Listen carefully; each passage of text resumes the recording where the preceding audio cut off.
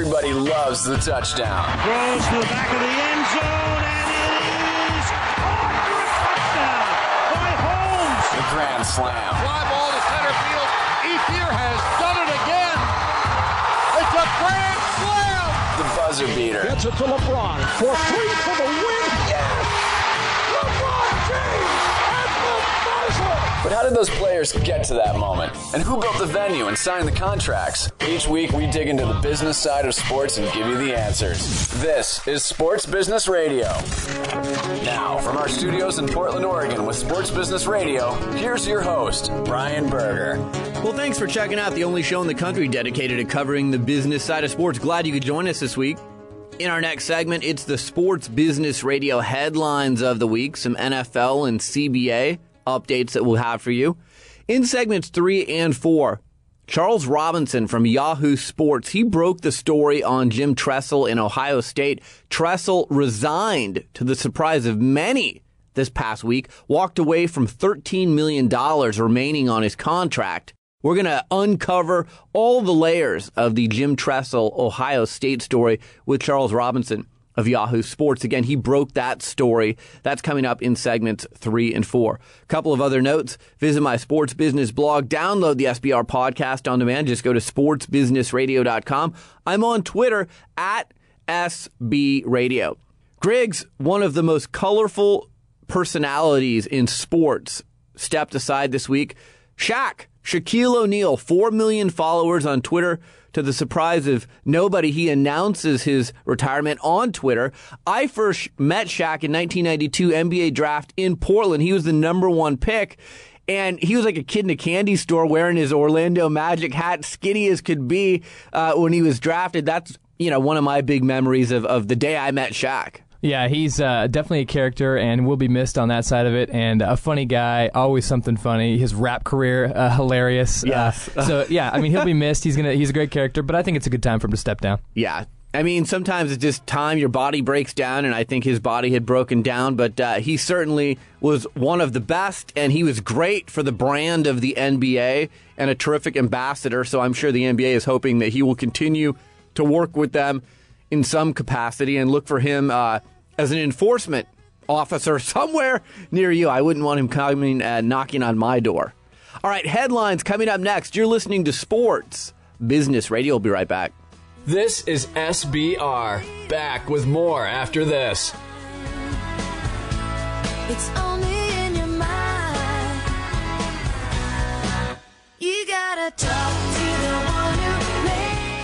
Sports Business Radio talks to the people who call the shots in the world of sports. Brian Berger goes one-on-one with the biggest names. My guest is David Stern. He's the commissioner of the NBA. It is always a pleasure, Brian. Bill Hancock, he's the executive director of the Bowl Championship Series. I'm happy to be here. Thanks for having me. Dallas Mavericks owner Mark Cuban. Mark, thanks for joining me. My pleasure. My guest is Mickey Loomis. He's the executive vice president and general manager of the world champion New Orleans Saints. Pleasure to be with you guys. Mr. Allen, thanks for joining me. Thank you. My guest is Mark Emmert. He's the president of the NCAA. Oh, happy to join you. My pleasure. My guest is Eric Spoelstra. He's the head coach of the Miami Heat. Brian, appreciate it. Glad to be on the show. Mr. Nicholas, it's an honor to have you on Sports Business Radio. Thanks for joining us.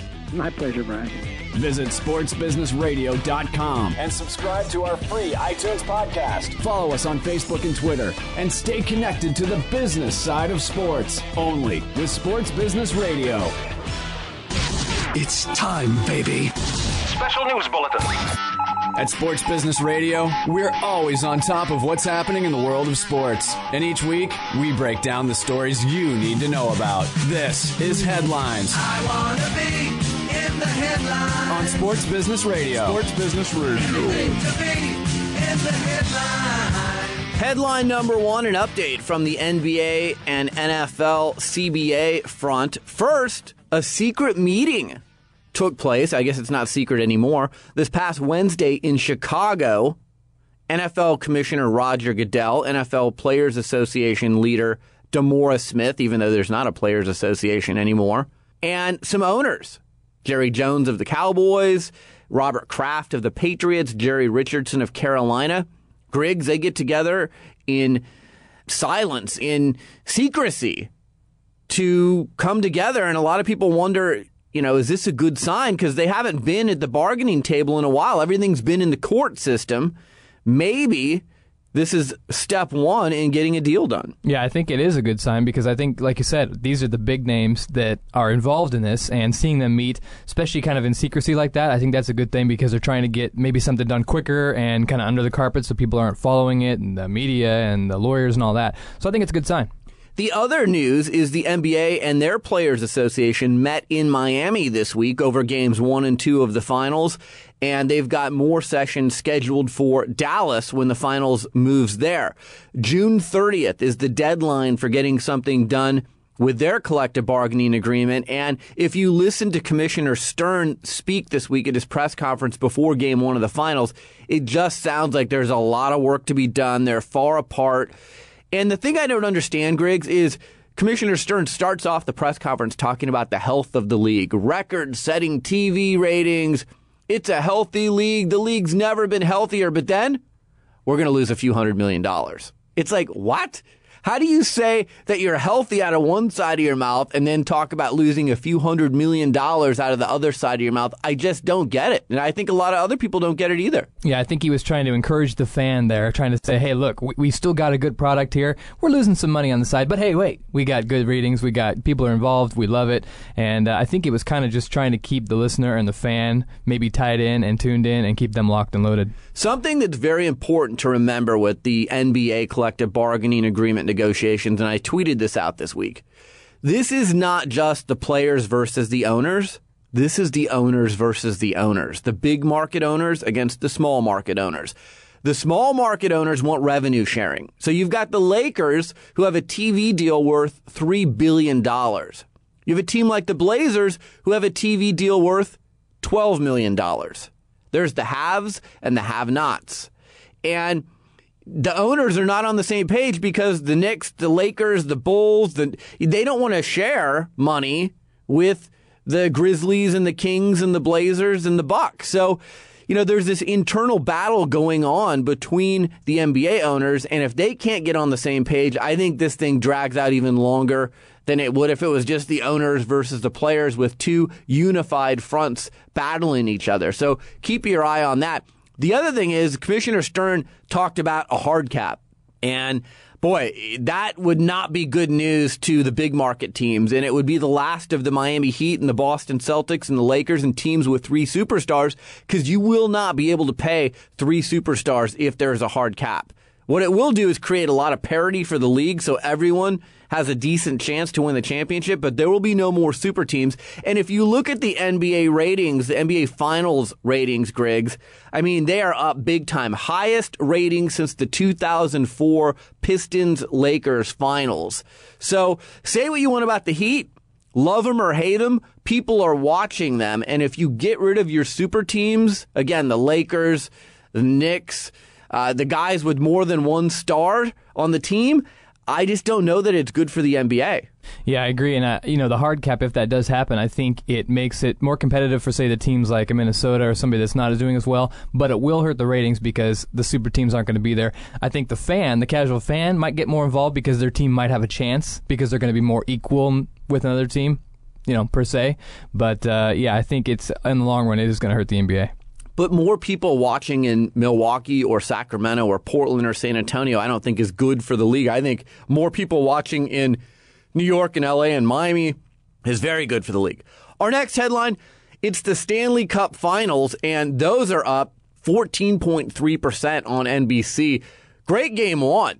What did it come down to? 18 seconds left. Vancouver knocks it in, and they take that game 1-0. But, Boston's a big market. Vancouver's a pretty big international market. You've got Canada versus the U.S. You've got some really good storylines. Neither of these teams have won a Stanley Cup in a long, long time. So it's a pretty compelling matchup.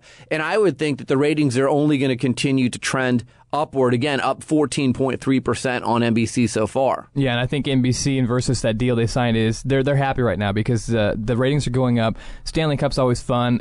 2 great teams. They're intense. You saw some great check-ins, some little skiffs and little fights and stuff. So I think it's going to be a great series and good news for NHL and the fan. Last headline of the week, we told you about this before. Shaquille O'Neal has called it quits. 28,000 points. he scored over his career, 15-time All-Star, 4-time champion, 2000 NBA Most Valuable Player. He was 39 years old, announced his retirement on Twitter to his over 4 million followers at Shaq. And, I think Shaq was good for the league. He was good for the marketing of the league. He always had a smile on his face. Whatever team he went to was pretty relevant. I do think he stuck around for a few years too many, so it's good that he's getting out of the league, but I hope that he's not out of the league altogether. I hope he still finds a way to work in some capacity with the NBA.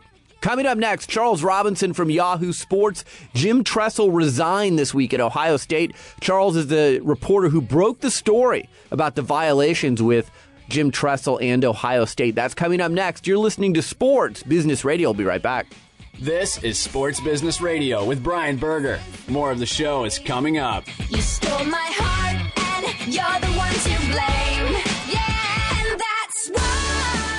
Hi, this is Brian Berger, host of Sports Business Radio. Well, I'm dusting off my golf clubs and looking forward to enjoying the gorgeous Oregon summer weather on the golf course. Like many of you, I'm on a budget. I want to tee it up when it's convenient for my schedule, and I enjoy playing golf courses that deliver a private golf club experience. That's why I want to tell you about the Ghost Pass at Pumpkin Ridge Golf Club. The Ghost Pass is Oregon's premier frequent player program that allows you to play the world-renowned Ghost Creek Golf Course for over half off of the regular greens fees. And with your Ghost Pass, you can make your tee times 14 days in advance. The Ghost Pass program sets itself apart by offering a competitive tournament program, which includes one exclusive Ghost Pass event at Witch Hollow. The Ghost Pass is available for only $150, and here's the best part. When you sign up for the Ghost Pass, you'll receive a complimentary round of golf valued at $150. So you literally can't lose when you purchase the Ghost Pass. Go online to pumpkinridge.com and sign up for the Ghost Pass today. I'll see you on the links. The website is sportsbusinessradio.com. My guest is Charles Robinson. He's with Yahoo Sports. Find him online at Windy City Scribe on Twitter. He's the one who broke the story about Jim Tressel and Ohio State. Charles, I got to ask you, were you surprised that Jim Tressel resigned instead of continuing his fight this past week? Well, no, not entirely, because since we wrote our piece in March, it became pretty clear that there was going to be a lot of, obviously, national focus on Jim Tressel, his past, his history at Youngstown State, the earlier years at Ohio State, which I think were a little glossed over because of some of the comments, I guess in spite of some of the comments that Maurice Clarett said about the things that were going on inside the Ohio State program. I think I kind of felt like, the pressure was going to be building. And frankly, from the work that we had done, I'm not sure that when this all initially came out that Jim Tressel was completely safe at that moment. Now, I know they stood behind him, fairly quickly. They lined up behind Jim Tressel, that being the AD and, the Ohio State administrative structure at large. But as time went on and the investigation about the cars came out, and then obviously a further investigation into Terrell Pryor came out, I don't think there was any doubt that the pressure was building to Jim Tressel to the point where there was going to be a breaking point. And I think a lot of people are missing maybe the deeper picture here, and that's that now that Ohio State has become separated from Jim Tressel, when they go before the NCAA's Committee on Infractions in August, their job is a heck of a lot easier now because they have a scapegoat to sort of lay everything on. I mean, at this point, I think you can guarantee the institution, once it steps in front of the NCAA, is going to point a lot of its defense on the fact that Jim Tressel kept them in the dark. We hear about the loss of institutional control by the NCAA all the time. Tressel's gone, but frankly, Charles, I don't see how Ohio State President Gordon Gee and AD Gene Smith keep their jobs. And especially after they sat up at that press conference that we discussed last time you were on Sports Business Radio, and they said, right. Well, geez, I just hope Jim Tressel doesn't fire me. Right. Well, it's I think the larger thing in play here that could be more troubling, particularly for athletic director Gene Smith, is things that went beyond Tressel. At the end of the day, Tressel not telling his employers about things that he had discovered early on about the memorabilia sales. The institution could say, look, we were lied to. We had Jim sign this, the NCAA sheet saying he didn't know of any infractions. We talked to him on multiple occasions. He withheld this from all of us, and we were all duped, not just the NCAA, but the institution at large.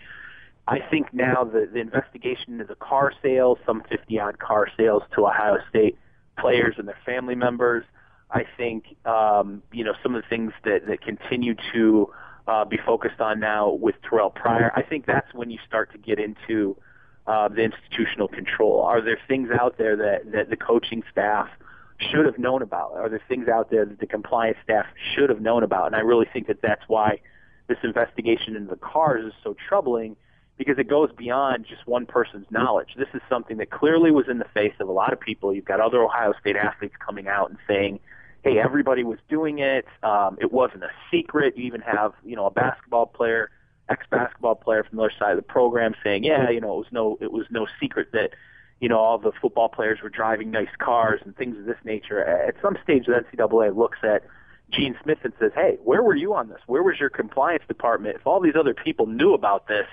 perhaps this wasn't just a Jim Tressel problem. Perhaps this was a problem beyond that. So the Sports Illustrated story that came out this week says since 2002, at least 28 Ohio State players are alleged to have traded or sold memorabilia. It's exactly what you're talking about. This is beyond just a few people. This is more than just a handful of players. This is 28 players allegedly. That sounds like a loss of institutional control to me.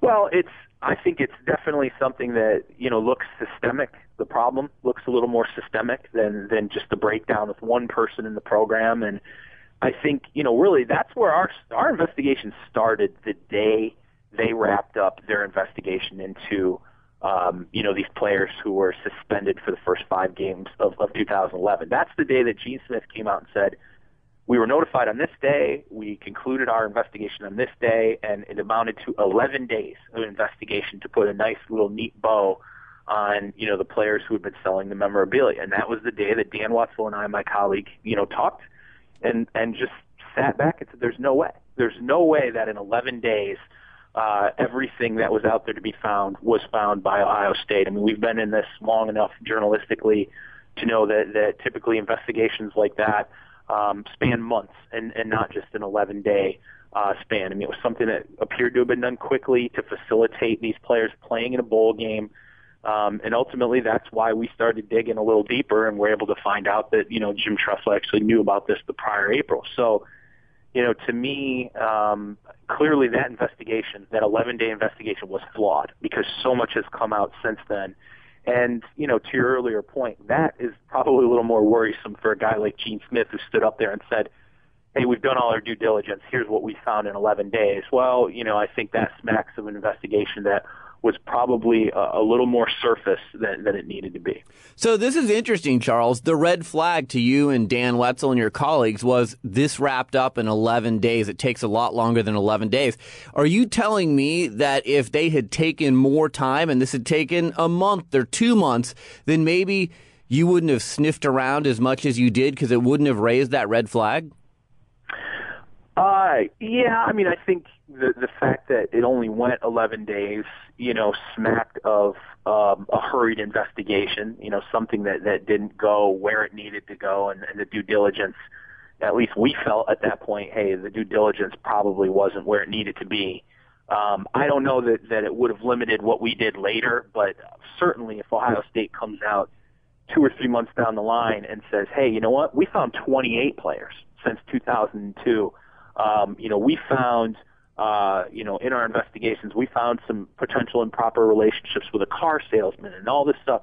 If it looks like they did a comprehensive investigation, it's not to say that wouldn't draw in other investigative journalists, but at the very least, you could have looked at, the administration and said, okay, it appears they really did a very thorough and difficult investigation on this. But I will say, the more lightly an administration treads on violations like this, the more likely it is to draw in people who say, you know what, there's probably a lot more to be seen.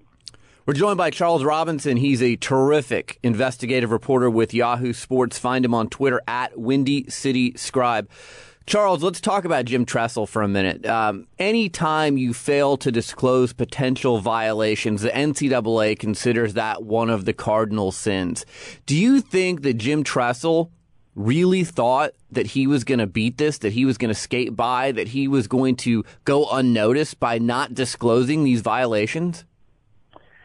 I think if Jim Tressel felt like he could stick by his claim of, confidentiality, which was, when they initially had their press conference some 24 hours after our story ran in March, that was Jim Tressel's stance that, hey, the reason why I didn't share this was because I thought I was supposed to keep it confidential. Now, if he could have stuck by that and actually had it be absorbed realistically by people, believed, I think there was a chance that Jim Tressel probably thought, hey, I'm going to get by on this. People are going to understand that I really felt there was a reason why I couldn't share this with people. The only problem was Jim Tressel shot himself in the foot the day after he found out of these violations by, reaching out to Terrell Pryor's, mentor, handler, whatever you want to call Ted Sarniak, this guy in Pennsylvania. When he reached out to Ted Sarniak and said, hey, we got an issue here with Pryor and this memorabilia stuff,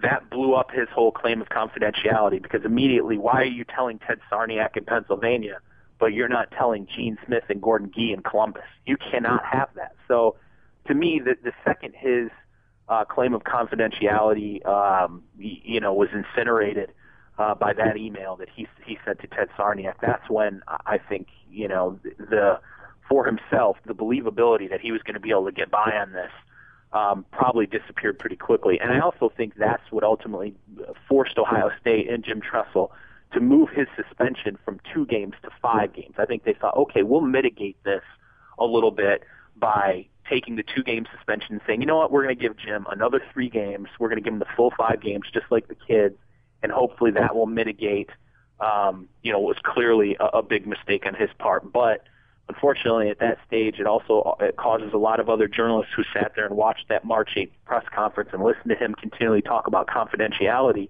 to say, wait a minute, wasn't Jim Tressel kind of lying to everyone all over again in their first press conference by standing up there and saying, well, I had to keep this completely confidential, but at no point saying, I didn't keep it confidential, I shared it with someone in Pennsylvania? Well, and then last fall, he signed a form given to all the coaches declaring that he knew of no violation. So, right. Now you're signing a legal document, a piece of paper saying, I knew of no violations. And to me, that's the other nail in the coffin, right? Yeah. I mean, there are plenty of instances where you can look at, Tressel along the way and the lack of, any kind of forthcoming nature on his part. And I know the memorabilia sales and the SI piece and even the investigation of the car, all these things are bad. There's no doubt those are all bad. But I will tell you this, you look over history, coaches, particularly coaches of Jim Tressel's stature, major coaches who beat the rival school, who make millions of dollars, who put their institution continually in the national title hunt, they can weather those, okay? They can make it through to the other side of violations like that. The one thing that coaches do not survive is lying. They do not survive covering up. They do not survive the 10-1 unethical conduct violation. Bruce Pearl. I mean, you go back historically and look at the coaches who have been hit with a 10-1 unethical violation, unethical conduct violation. Kelvin Sampson. We've seen a lot of big coaches with pretty big reps not been able to survive that. And to me, it was the lying. We could say whatever we want about all the other stuff that came out on Jim Tressel, but ultimately it goes back to the lying. How many times he lied, who he lied to, his bosses, the NCAA, seemingly everyone, that I think ultimately, forced the resignation. Well, and to that point, Jim Calhoun at UConn. So he's caught in the crosshairs. He falls on the sword, and as you said, he comes out on the other side. He still has his job.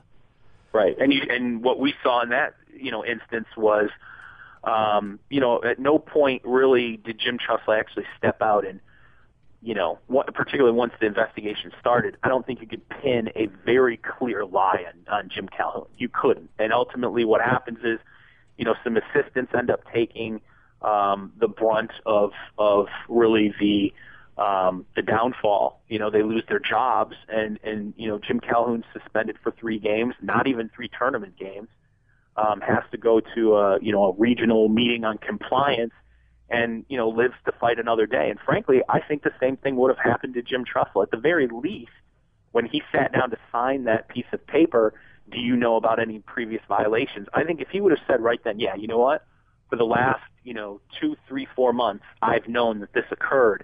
The fact that he would have admitted it at that stage, I think, would have saved his job. I think Jim Tressel would be coaching next season, and he probably, I think there's a chance he wouldn't even have been suspended, because at least he still would have brought it to the light of Ohio State. Unfortunately, the fact that he went the other way, I think, cost him his job.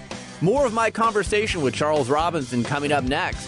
You're listening to Sports Business Radio. We'll be right back. Stay in the know at sportsbusinessradio.com. Podcasts, blogs, and more. SBR will be right back.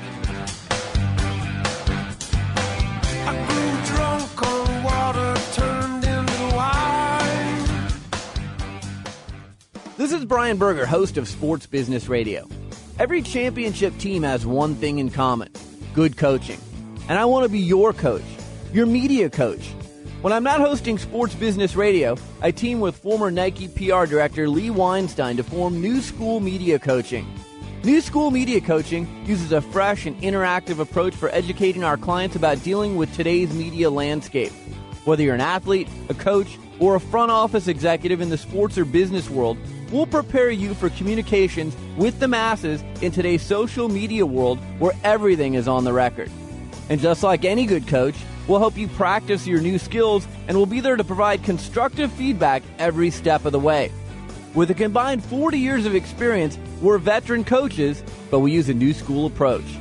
For an overview and a list of our services, visit newschoolmediacoaching.wordpress.com or email me at brian@sportsbusinessradio.com. This is Sports Business Radio. Now back to my conversation with Charles Robinson of Yahoo Sports. Charles, the other stunning part of this story to me is just how sloppy Tressel was with leaving a paper trail leading to his violations. I haven't seen this kind of sloppiness since Tiger Woods and his texts from his whole ordeal. So, these coaches seem to think that they're above the law and that they can be sloppy in the meantime. And there was such a trail to nail Jim Tressel here. Yeah, nowadays with email, text messages, social networking, it's far easier to piece together a paper trail.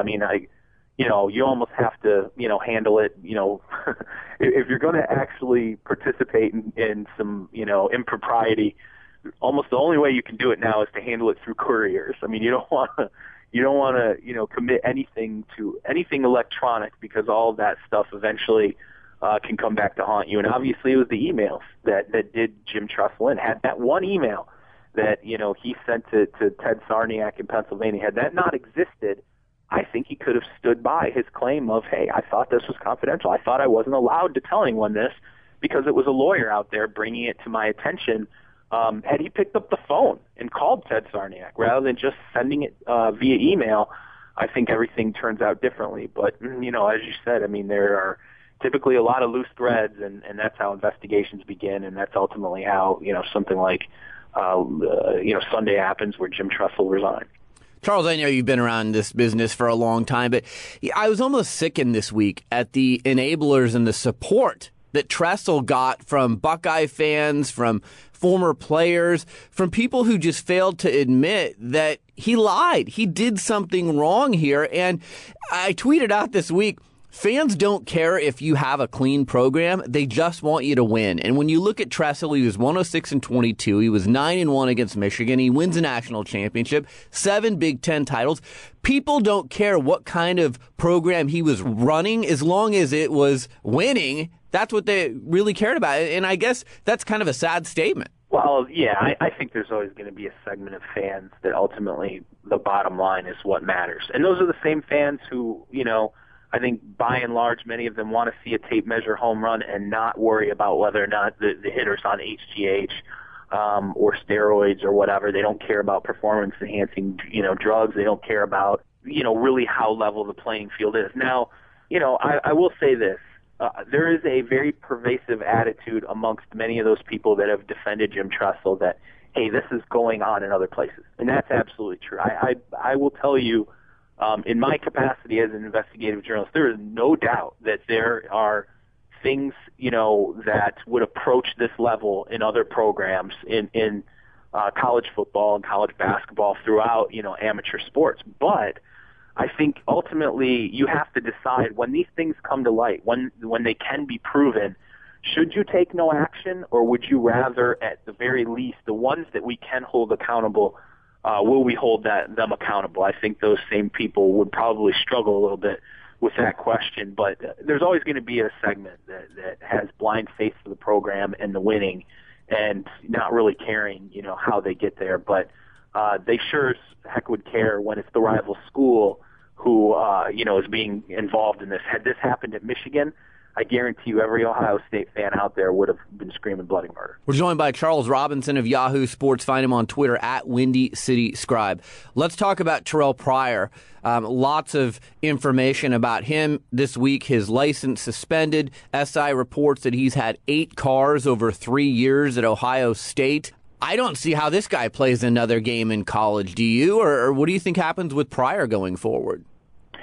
I would be surprised if Terrell Pryor ends up playing another game at Ohio State. I think things have simply gone so far down the road of, the focus being put on him and these cars that he's been driving. And, I think I don't think it will end at the cars either. I think as long as Terrell Pryor is still an Ohio State Buckeye, every single move he has made prior to today and every single move he makes until he leaves will continue to be scrutinized. And, I think this new car that he's got, this Nissan 350Z that he has now, is a perfect example. Yeah, it's a car with high mileage. Yeah, he traded in a Dodge Charger that he was driving to get it. His mother's come out and said, look, this is a legitimate exchange.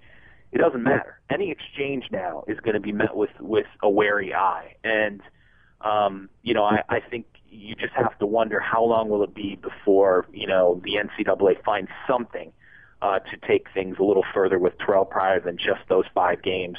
But by the same token, at this stage with the lockout, I don't even know when or if the NFL will have a supplemental draft. So I don't know if Terrell Pryor will even have an option of throwing his name into a supplemental draft and moving on from Ohio State at this stage. My guess would be that, eventually the NFL will get its whatever it needs to get together to offer a supplemental draft. I think if that happens, I would be surprised if Pryor doesn't take his opportunity to go to the NFL now rather than waiting and potentially losing whatever remaining games of eligibility he has at Ohio State.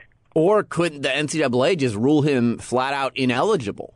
Yeah, absolutely. I mean, there's no doubt. He's already, considering he's already lost 5 games, if there's a repeat violator situation where if they find some impropriety with this car or any of these cars, and I think the NCAA's investigation into the cars, a lot of that is going to have to do with, what exactly is Terrell Pryor saying? How can he explain all these cars, and how does that match up with the statements of, the salesmen who were I guess the one particular salesman who was involved and the one dealership that was involved with so many of these cars?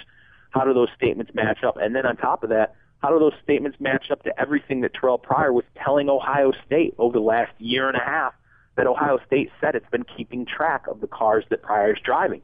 If you start to find inconsistencies there, the NCAA can look at Terrell Pryor and say, hey, look, you lied to us or you lied to the school. At some point you've lied about these cars, and they can say, hey, you're a repeat violator. And much like the Des Bryant situation where they felt like Des Bryant lied to them, they can say, you know what, 2011 is off the books for you. So in August, the NCAA's Committee on Infractions is going to review all of this. I'm kind of caught. Does this turn out like USC? Is this like Tennessee with Bruce Pearl? Where do you see this landing? And I know that we're getting more and more information daily. This is a very fluid story.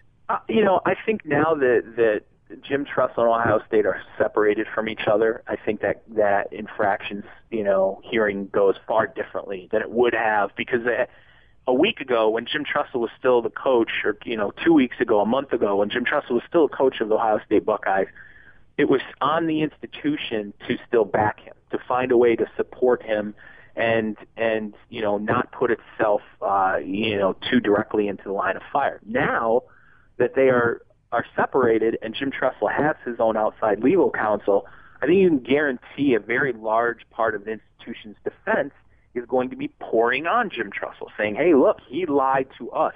He concealed things from us. This is a Ohio State versus Jim Tressel kind of situation, and I think Ohio State will likely be able to mitigate at least some of the fallout from what Jim Tressel did in terms of withholding things from the school and the NCAA. Now, in terms of these other things, the car sales, another potential investigation into Terrell Pryor, that's a completely different, hearing that would have to take place in front of the Committee on Infractions. People should understand that all can't be balled up and squeezed into this August infractions hearing. What happens in August is going to be about Jim Tressel. It's going to be about Jim Tressel lying. It's going to be about Jim Tressel's knowledge. Everything that happens after that, if all this other stuff comes to bear with the cars and with Terrell Pryor and all these other things, maybe even the memorabilia sales being a larger problem than initially thought, that's a completely separate investigation, and that's a completely separate hearing. So to me, the August hearing, I wouldn't worry about it if you're fans of Ohio State. I mean, I worry about it a little bit, but you've got a scapegoat in Jim Tressel for that.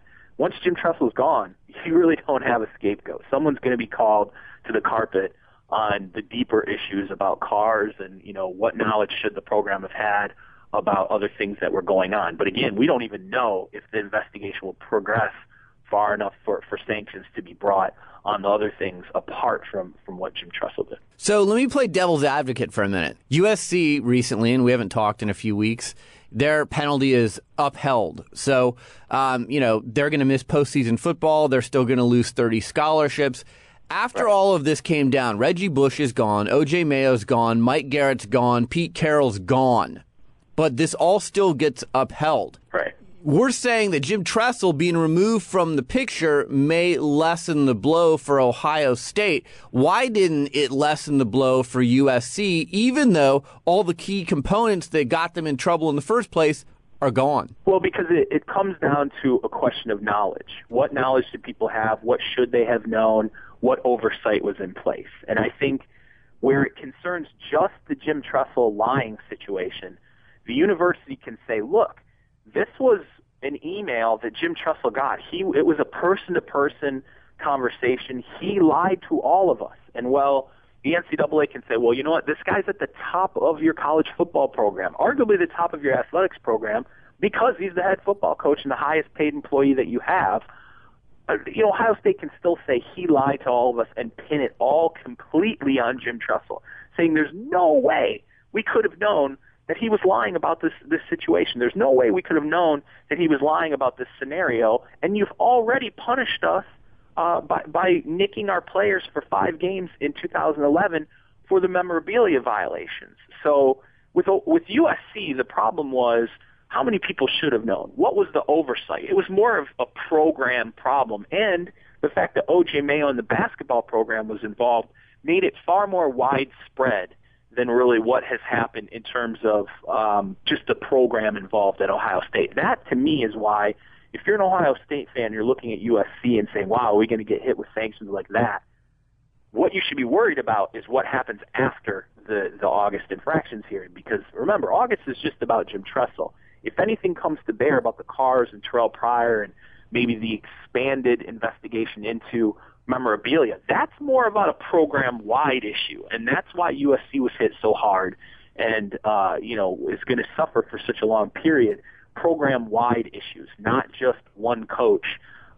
There were multiple people involved, and, the NCAA felt multiple people who should have known at USC, whereas with Ohio State, at least in terms of Tressel lying, it's hard for them to argue, hey, more people should have known Jim Tressel was lying in this situation. I just want to see the NCAA be consistent. If they're going to drop the hammer on one school, then be consistent with everyone else. Don't do it one way over here and then rule with a light hand over here. Last question for you. Jim Tressel's got to be done, right? Because, A, it's my understanding, and correct me if I'm wrong, if he were to go somewhere else, penalties would follow him to that school, making it unlikely anyone's going to hire him and take those penalties on. And then I just don't see how he has any credibility left. Well, I think, in terms of, we'll find out what's going to be leveled on Jim Tressel. I think you're going to have something called a show cause penalty, which is essentially for whatever number of years the NCAA decides it would place the show cause, penalty on top of Jim Tressel.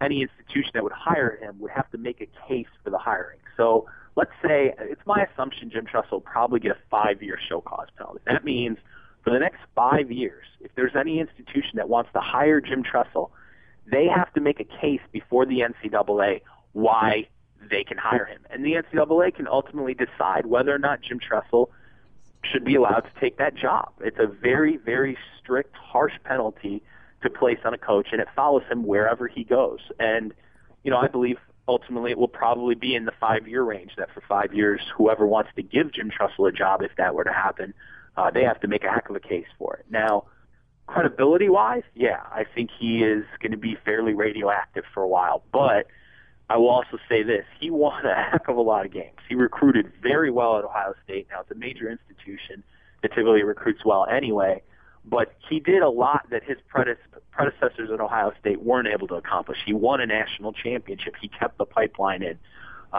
place. He beat the rival. He dominated Michigan over a 10-year span.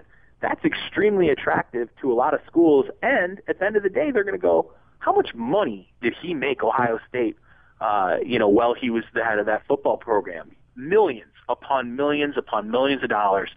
And that's the kind of thing that will cause other major institutions to take a shot, on Jim Tressel. And the fact that he's got a lot of people still standing behind him. But if they're going to do that, I believe over the next 5 years, they're going to have to make a case for it. That's Charles Robinson, Yahoo Sports. Find him on Twitter at Windy City Scribe. Find him online at yahoosports.com. He broke the story on Ohio State and Jim Tressel. As always, fantastic insight. Charles, thanks for joining us on Sports Business Radio. Absolutely. Thanks for having me, Brian. You're listening to Sports Business Radio. We'll be right back. Stay in touch with SBR on Twitter. Twitter.com/SB Radio. Hi, this is Brian Berger, host of Sports Business Radio. It's no secret that we're battling a tough economy these days. It's more difficult than ever for companies to position their brand in a unique way and reach their target audience. Sports Business Radio can help you, though. Sports Business Radio is syndicated in markets nationwide. Our popular podcast is regularly rated in the top 100 business news podcasts on iTunes and has listeners around the world. But our radio network and podcast aren't the only places your company will receive exposure when you join our family of sponsors. We'll also give you exposure via sportsbusinessradio.com and at our new Sports Executive Speaker Series events, which feature a conversation with a key decision maker from the world of sports in front of a live audience. And best of all, we can expose your product to the big name guests that appear on our show. We'd love to have you on our team. Please contact me at Brian at sportsbusinessradio.com or at 503-701-2215 if you're interested in becoming a sponsor of Sports Business Radio. Back to Sports Business Radio with Brian Berger. All right, so Griggs and I got out on the golf course last weekend. Pumpkin Ridge Golf Club is world class here in Portland. I got my new Nike golf bag out, broke out some new shoes. Griggs, it was a beautiful day. It was fun to be playing golf again, and you were pretty good. I like you line up to the left, and then you have a slice, so you hit it over to the right. You don't point down the middle of the fairway, but it somehow winds up going the right way, even though you're pointed way left. Yeah, somehow or another, you got to figure out a way to get it down the middle of the fairway, and I was reminded, I hadn't played in a while, that I have a wicked slice. So, yeah, I have to line up where it looks like I'm a complete idiot. It looks like you're going to tee off, behind us. Yeah, into the trees. And then somehow you hit it that way, and it slices around towards the fairway. It was a good time. It was a great, it was fun. Pumpkin Ridge, gorgeous course, and a lot of fun being out there. Had some good laughs, but, all in all, great day. And it was good for me. I hadn't been out since August. So, when I haven't played in that long, I'm just happy to make contact with the ball. And I thought I did fine. I find I play better golf when I just don't care. When I go out there and I'm like, I'm not going to think about every shot. I'm just going to swing away. And that's what I did. And it's a lot more fun playing golf that way. And when you don't play very much, you can't expect to be very good anyway. So I don't expect to be good. I just want to look good when I go out there and have a good time and not make a complete fool of myself on the golf course. And I think I avoided doing that. We all did. Yeah, so it was fun. It definitely was fun. And I owe you a lunch on the dollar menu, by the way. Oh, that's right. What did I do to? Oh, I got it up and down. I hit.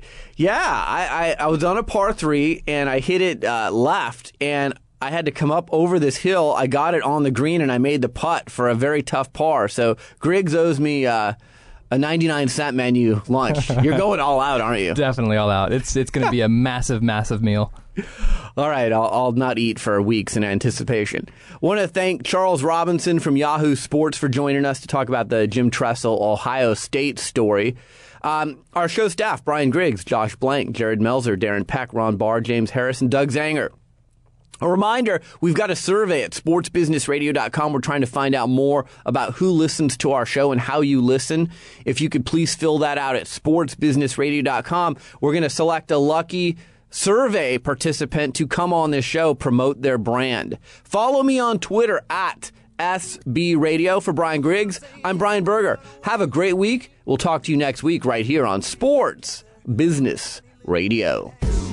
Yeah, we'll remember this forever. I didn't know how good it would be until I got here. Now I never wanna let go. On a tiny little island hanging out on the beach. It's you and me and you all summer. Sports Business Radio talks to the people who call the shots in the world of sports. Brian Berger goes one-on-one with the biggest names. My guest is David Stern. He's the commissioner of the NBA. It is always a pleasure, Brian. Bill Hancock, he's the executive director of the Bowl Championship Series. I'm happy to be here. Thanks for having me. Dallas Mavericks owner Mark Cuban. Mark, thanks for joining me. My pleasure. My guest is Mickey Loomis. He's the executive vice president and general manager of the world champion New Orleans Saints. Pleasure to be with you guys. Mr. Allen, thanks for joining me. Thank you. My guest is Mark Emmert. He's the president of the NCAA. Oh, happy to join you. My pleasure. My guest is Eric Spoelstra. He's the head coach of the Miami Heat. Brian, appreciate it. Glad to be on the show. Mr. Nicholas, it's an honor to have you on Sports Business Radio. Thanks for joining us. My pleasure, Brian. Visit sportsbusinessradio.com And subscribe to our free iTunes podcast. Follow us on Facebook and Twitter, and stay connected to the business side of sports. Only with Sports Business Radio.